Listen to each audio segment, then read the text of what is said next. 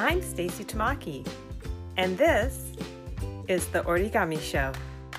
Are you paper curious? If you're always scanning the horizon for origami-centric people, paper shops, events, stories, and ideas, you'll find them right here. The mission of this podcast is to encourage and support your paper folding creativity. Welcome to the Origami Show. What are the qualities of a great origami book? And have you ever wanted to publish a book? And if you're wondering how some of us have found ways to work in the origami industry, stay tuned because Sarah Williams and I will be answering these questions and more. And after the interview, I'll share how you can participate in an origami movement to take a stand against this terrible anti-AAPI, which stands for Asian American Pacific Islander, hate that's been sweeping the United States from coast to coast. This episode is brought to you by the Origami Show sponsor, Ito Company, your brand for origami and traditional Japanese paper products. Available at art supply and craft retail shops nationwide and online. With over 20 years of experience, Ito Company offers the largest selection of Japanese origami papers in the United States. Today, I'd like to introduce you to the team at Fold Space Origami Studio in Oberlin, Ohio. I met James Ward Peak at an origami convention I attended in 2019, then saw him again 6 months later in January of 2020 at a very small folding get-together with some mutual friends. James is the founder of Fold Space Origami Studio. He's also an educator and uses the studio as both his personal workspace and as a lesson space for teaching origami to his students. His resume is vast and impressive. He's not joining us today, but has graciously agreed to be a regular guest on the podcast with a little feature we've put together. So I'll be chatting him up in future episodes. And when we do, we'll do a deep dive about James at a later date. But he is integral to today's story, so I wanted to introduce you to him. Sarah Williams collaborated with James on a major project last year that we'll be talking about shortly. That experience created the foundation for Sarah to become part of the Fold Space Origami Studio as a collaborator as the studio's mission evolves. She worked for Microsoft and Google with experience in media, hardware, software, and service design, as well as print and visual design. Sarah has a skill set that makes my head spin.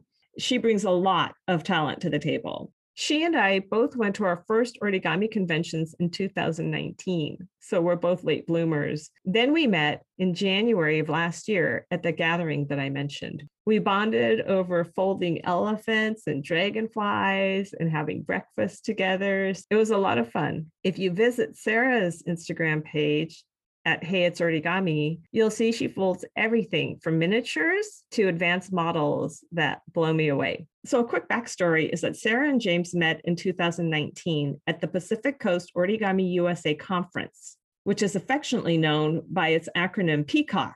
If you didn't know that before, now you can feel like a legit seasoned origamist when you hear people talking about it and actually know what they mean, which I didn't after I first heard the term. In September of 2020, James and Sarah invited 14 designers who, quite frankly, I was in awe to be folding alongside of, and little old me to work together, teaching live stream classes at the inaugural Fold Space Origami Convention. The convention was outstanding, simply because James and Sarah went the extra mile. They set the bar very high, asking us as instructors to use 2 cameras, one on our face as we spoke to the audience, and a desktop camera on our hands, simultaneously for the length of our teaching sessions. Mine was 2 hours long.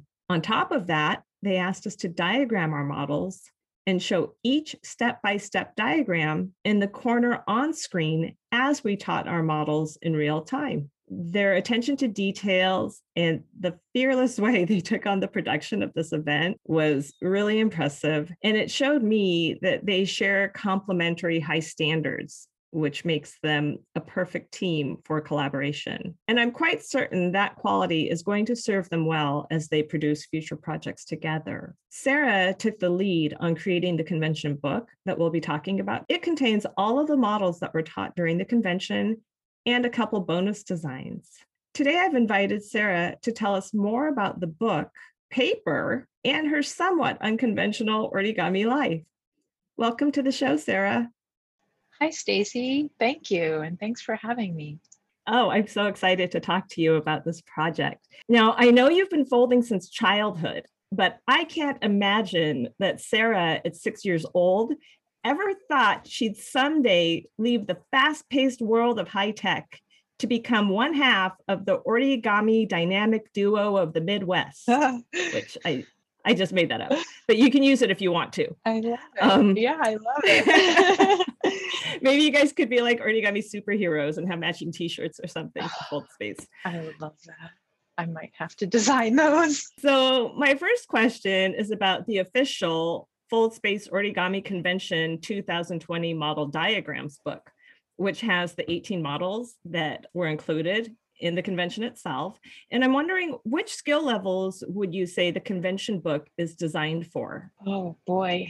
Well, I think our book really tried to target beginners and people that were interested in sort of growing the origami skill from beginner to the next level. So I guess that's sort of how I view it. I think we have some fairly complex things in there that would challenge a folder, like Robbie Craft's Walrus is a pretty challenging fold from the book, but when you pair it with the video, it enables hopefully a variety of levels of folders to complete it. And where is the video? The videos are available for purchase on Crowdcast, and once you've purchased those, you can actually view them anytime in perpetuity. So they're like there for you at any time to rewatch. So people can purchase the video access on Crowdcast, and I'll get the information from you about that later and put it in the show notes so that people can go check that out if they wanted to, in addition to, or I guess in place of the book itself. Yeah.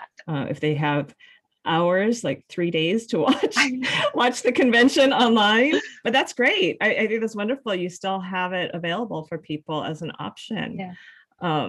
Yeah, because my impression was that the book has a very nice range from beginner level to more complex, not a lot, but quite a few complex models for people to work up to someday. Yeah. So from a folder standpoint, I loved the specificity that you included, recommending different paper types, which I already know will introduce probably a lot of folders to new papers that they didn't even know existed. And to name drop a few of them in the book, you mentioned tissue foil, duo tie, washi deluxe, taunt, patterned duo mandarin, and biotape. And I'll admit, I hadn't heard of all of those before I saw them in the book. So I think that's great. And what are your favorite kinds of papers that you typically fold? Wow. Yeah, that's a really good question because I pretty much, I have some loves that I try folding things with, even when I know I probably shouldn't. So the duo tie is such a, for me, one of my favorite papers. It's very special because, it's kind of expensive. So I don't want to use it all the time. But when I do use it, I know that it has such a nice quality and it's very malleable in a way that I kind of feel like I can almost get it to do what I want no matter what. And then the fact that it has such a contrast in color and then the texture. So that would be one of my actual favorites simply because of its color and texture and how the end result can be like fur or just create kind of this bit of attention to the model. And I think then second thing I fold with a lot is taunt. I can't get enough of it. The thickness of taunt is somewhere in the middle. It's a lot thinner than a duo tie and it's a lot thicker than a kami, but it gives models structure that sometimes I feel like kami doesn't have unless it's fairly layered or the model isn't too heavy at the end. You know what I'm saying? Yeah, I can't fold with taunt because it's too thick to do miniature folding with. Right. So I have some that I may never end up using Yeah. because I didn't realize how thick it was till after I bought it. And just to be clear, I just want to make sure people understand that when you said the duo tie, the duo, I believe, means each side of the same sheet of paper is a different color. Right. Is what duo means. Yeah. And like, so one example I love to fold with that, yes, is the duo tie is Mark Kirschenbaum's Bumblebee, because it's yellow and black. And like, it just, for some reason, that model with that paper it's just fantastic to me. It has such a nice quality. The texture gives it the extra quality of this very geometric and sort of flat model that comes to life because of the texture of the paper and then the contrast of the colors. Wonderful. Yeah, I know Rob Snyder's Lion is like that too, where you have the color change is what it's called when both sides of the paper show up, and the colors are appropriately placed in the design of the model itself. Right. So yeah, wonderful. And then you offered paper size recommendations for quite a few of the models, where starting with a larger than 6-inch or 15 centimeter square of the traditional origami paper known as kami truly matters for a more successful outcome. As an example, Beth Johnson's horse is recommended as a 35 centimeter square, which is approximately 14 by 14 inches. So I think it's safe to say people can try to fold things in any size, because obviously I like folding smaller than usual. But what would you say is a good average size for people who are doing not the small traditional models, because those 6-inch squares of paper work just fine for traditional models typically, but for these larger models, is there a best average size to go with? That's a really good question. I mean, I have to say, I thank James a lot for this, because before meeting him, before meeting you, I always tended to go smaller. Like, if for me, making a model tiny was like kind of like my proof of whether or not I could do it well. I don't know. Or, like if I had chosen the right properties of the paper in order to get it at the size I wanted it to and still have it look good. But when I met James, some of the things we talked about and some of the things he showed me were just the quality of a larger model and how the simple beauty of something that is more like a toy or more like a statue that comes from these larger, thicker paper. And also that it's the learning curve when the paper is larger. It is very helpful to be able to learn to create precise folds on like a slightly larger piece of paper. Stuff I've been doing lately, it's pretty interesting. I've been making models out of like 35 centimeter, 30 centimeter, 24 centimeter, 10 inches. I guess that would be like 14 inches. Just things that I know you can't see me, but I'm holding this Federico Scalabra elephant that I just made out of rhino hide in the Origami Worldwide book. And it's really cute when I hold it in my hands. When I make it out of 35 centimeter rhino hide, it's like a really solid model, but it's also a very simple model. I feel like for beginners and for people learning or wanting to learn little intricacies about origami, or like how to make that fold, that proper crisp fold to lock and tuck the legs up so that they stay put, it's using a piece of larger paper is a really beneficial way to get there. It is. And I find that when people use a larger sheet of paper, the end result usually is more elegant. Whereas when you fold in miniature, the end result is cute. So to me, that's the big difference between the two different sizes. Yeah, and especially with these specialty papers you're talking about, even if you can fold them in miniature, you have no appreciation for the texture of the paper itself because you don't see enough of the paper. And with the large sheets, the beauty, like that integrity of the paper really comes through as part of the model, which is important. But what you just said actually answers another question that I wanted to ask you about learning curves. And I think with your book or any instruction book, there's always a learning curve. And I don't want to use my special or expensive papers to learn on. So I'm curious, what is your favorite kind of paper to test new models with? Because I hear some people say tracing paper, some people say craft paper. What do you like to use? Wow. Okay. So my test papers, I do have some pretty big sheets of just regular copy paper or like white rolled paper. I would go to an art store and buy like just a big roll of that cheap white paper or brown paper that you would use to color on in, elementary school or things like that, and All just right. kind of cut it to sizes that I want to make the most out of my dollar for that stuff. I also use leftover scrap paper. Like all around the house, there's just little paper cranes made out of receipts or gum wrappers or paid bills. I know Wow. it's weird. Right. Yeah. This Don't give those away. Yeah. With your account numbers on them. No, they stay in the house. Yeah. Most recently, I bought a new picture frame, a large frame to frame this 24 by 36-inch puzzle my mom put together. It's of cats, of course. We love cats. And inside the frame, it had this huge piece of paper in there. And the paper was like really thick. So it wasn't like really good paper, and it was shiny. It was like coated glossy paper, but it was such a big piece of paper that I couldn't throw it away. I was like, I have to do something with it. So I did. I made a giant like paper heart out of it, which it's kind of like it's a nice thing to look around and have in the house. Junky paper. But you couldn't resist the temptation of the giant piece of paper calling to you. Yes. That's great. Yeah. And then about the book itself, I know that this is a print on demand. I think that's also known as a self-published book. And because some of our listeners may also want to publish a book someday, though not necessarily an origami book, can you share with us, was that a difficult process to learn how to do that? Or was it not too challenging because you already possess such an impressive skill set? Yeah, that's a good question. Well, there are plenty of tools today that help people who don't have formal training in design or graphic, any of those types of things. There's a lot of tools which make it pretty easy. And so I would say it shouldn't stop anyone from trying if they aren't formally trained, but I definitely think my training helped me in getting it from just a book that is printed on demand to a book that is registered with an ISBN and is copywritten and can be sold in other countries. That part of the process does take time and energy that I think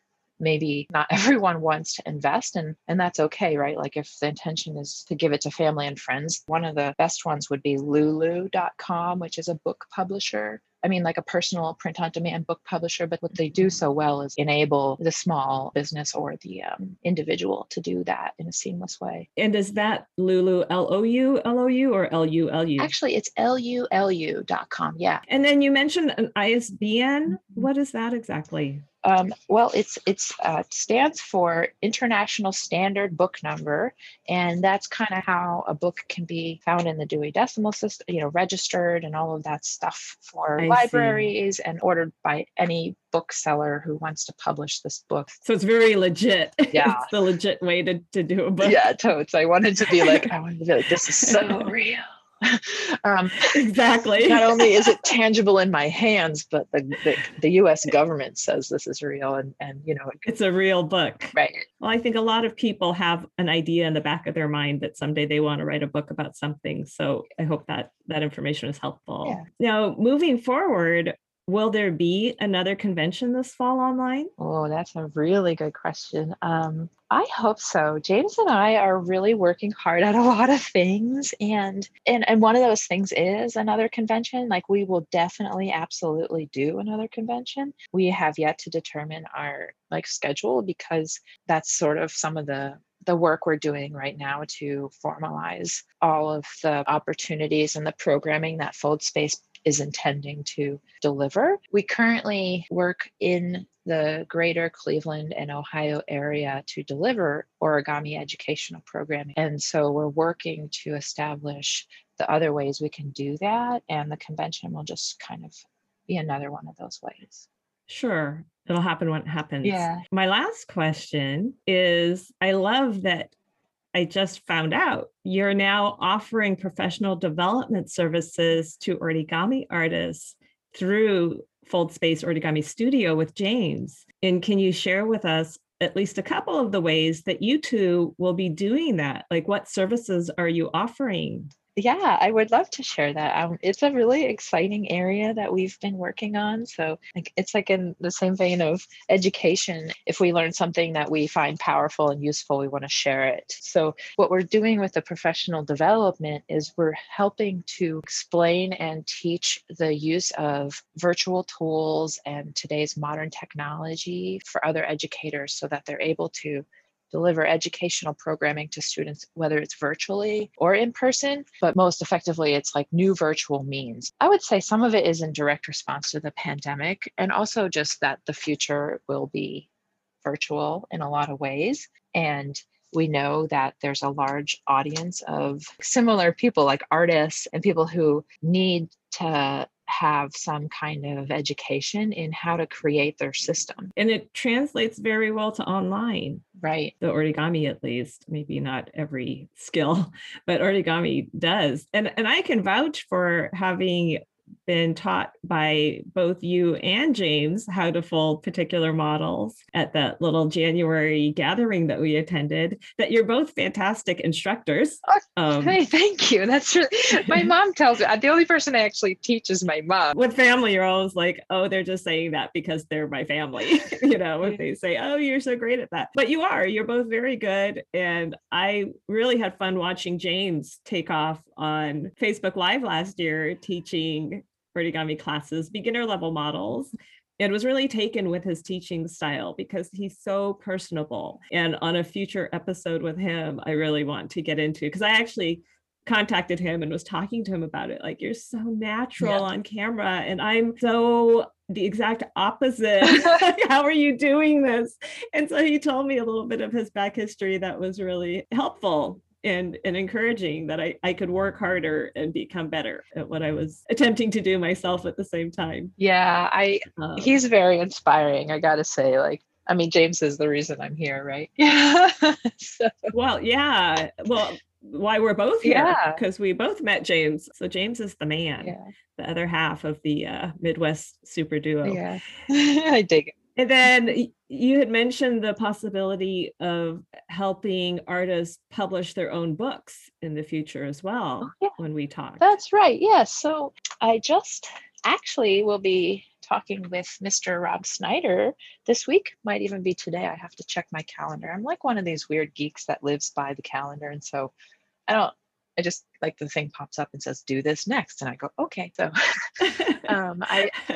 we've been talking about producing collections of designs. If, an artist approaches us, I'm happy to work with them to put together the book. A lot of artists already have their diagrams. And so it's just a matter of putting it together, doing the photographing of the models, and making a nice like design and layout that they're interested in publishing, and then walking through the steps with them. I think that's the lightest touch kind of process that I could help someone with. And then otherwise, I'm definitely interested in making all of the diagrams as well. I definitely enjoy the graphic design and the information design of diagramming. It's always been a passion. So sort of to get to do it around something that I am passionate about it's almost like being a kid in a candy store. But that's amazing that you enjoy the process, because most of the origami artists I talk to absolutely dread diagramming. So it's kind of like you're the person who enjoys ironing clothes. Absolutely. I am. Yes. You're the person who enjoys diagramming. It is so true. I literally do. Like, that's funny that you would just pick that up. And it's funny that you're mentioning Rob Snyder, because you don't even know this about Rob and I. I met Rob on Instagram probably in 2014 or 2015. I started following him. And I absolutely love his models because there's a clean elegance about them. And you could go back on his Instagram feed and find at least a handful of times where I commented, when are you publishing a book? When are you publishing a book? And now I tease him that I've wanted him to publish a book for longer than I knew he existed, is what it feels like. So if he publishes one, I will be so happy and thrilled to be able to purchase a copy. That would be fantastic. Yeah, me too. I definitely enjoy his models. I love to find artists that not only do I like their artwork, I like folding it, and like the combination of the two is so pleasing. I feel like maybe that's probably what origami artists maybe strived for. I'm not sure, but there seems it seems like, you kind of know it when you find it. Well, this is great. I have to design a few more original designs and then come to you and hire you to do that for me, because I already have a title for a book. Like, I already bought the URL several years ago, and it's just sitting there waiting for me to make the time to do it. I would love to. I would love to. Well, I appreciate your time today, Sarah. I mean, it's been really fun chatting with you. I wish it could have been in person, but not for the pandemic, because I could have taken a road trip to come hang out with you. Yeah, I'll show you the garden next time. Oh, I'd love that. Thank you so much for your valuable insights and for sharing your story and all of this information with us today. Oh, Stacy, thank you. It's been a pleasure. I appreciate it. Thank you. I'd like to encourage you to go take a peek at Sarah's Instagram at Hey, It's Origami. Her folding is exquisite. She sent me some photos of the models and paper she talked about in the interview, and I've included them in the show notes on Patreon. If you'd like to learn more about Sarah's nonlinear path to working in the origami industry, I'm also including a link to her profile on LinkedIn in the show notes. If you're interested in the Fold Space Origami Convention 2020 Model Diagrams book, it is now available to purchase online. I'll post a link to where you can order a copy at foldspacstudio.com in the show notes on Patreon, as well as the link to Crowdcast, where you could still buy in to the actual video classes that Sarah mentioned during the interview. And I think I'll do a giveaway of the book sponsored by the Origami Show podcast, but I'm not sure how I'll do that yet. I probably should have planned that out before I recorded this. But once I decide how to host the giveaway, I'll post the details in the Patreon show notes and on my Instagram page. And then I'll also share how to enter on next week's podcast episode. So how's that for a teaser to get you to come back? There won't be any mandatory tagging or sharing to enter involved.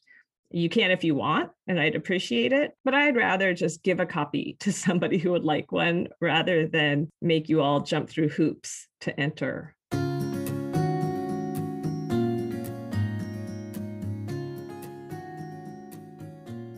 So what is going on in the world of origami this week? I saw on both Instagram and Facebook that Paper Tree, the origami store in San Francisco, California's Japantown, is promoting its Hearts for Love campaign to take a stand against this wave of AAPI hate that's been sweeping the country for the past year. To quote their website, owner Linda Mihara says, "There is a crisis today. Many Asians, including our most vulnerable, have become the target of hate crimes. Join me in folding 1,000 origami hearts as a show of support to the families of those victims who lost their loved ones. Let's counter hate with love."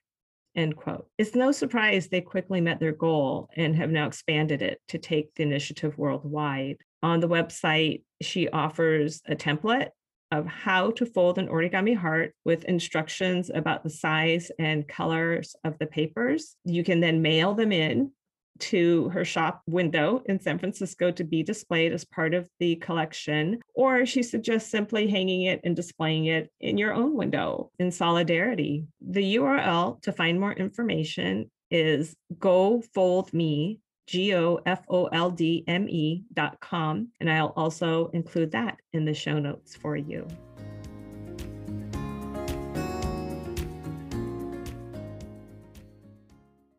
My hope is you'll always find insights to take away from every episode of the Origami Show. My takeaways from Sarah are that you can never have too many skills. It's great she's been able to leverage the things she learned in the world of high tech to help create a new business opportunity with James at Fold Space Origami Studio. That's a leap for both of them. For James to shift from working solo after being on his own, and for Sarah to be able to reach out and create this new opportunity from states away takes some courage. And I think they're both great examples of being willing to dare to step outside of their comfort zones to form this new and very exciting partnership. Again, I'd like to thank our show sponsor, Ito Company, and from the Tiny Gummy Studio in Greenville, Michigan, this is Stacy Tamaki.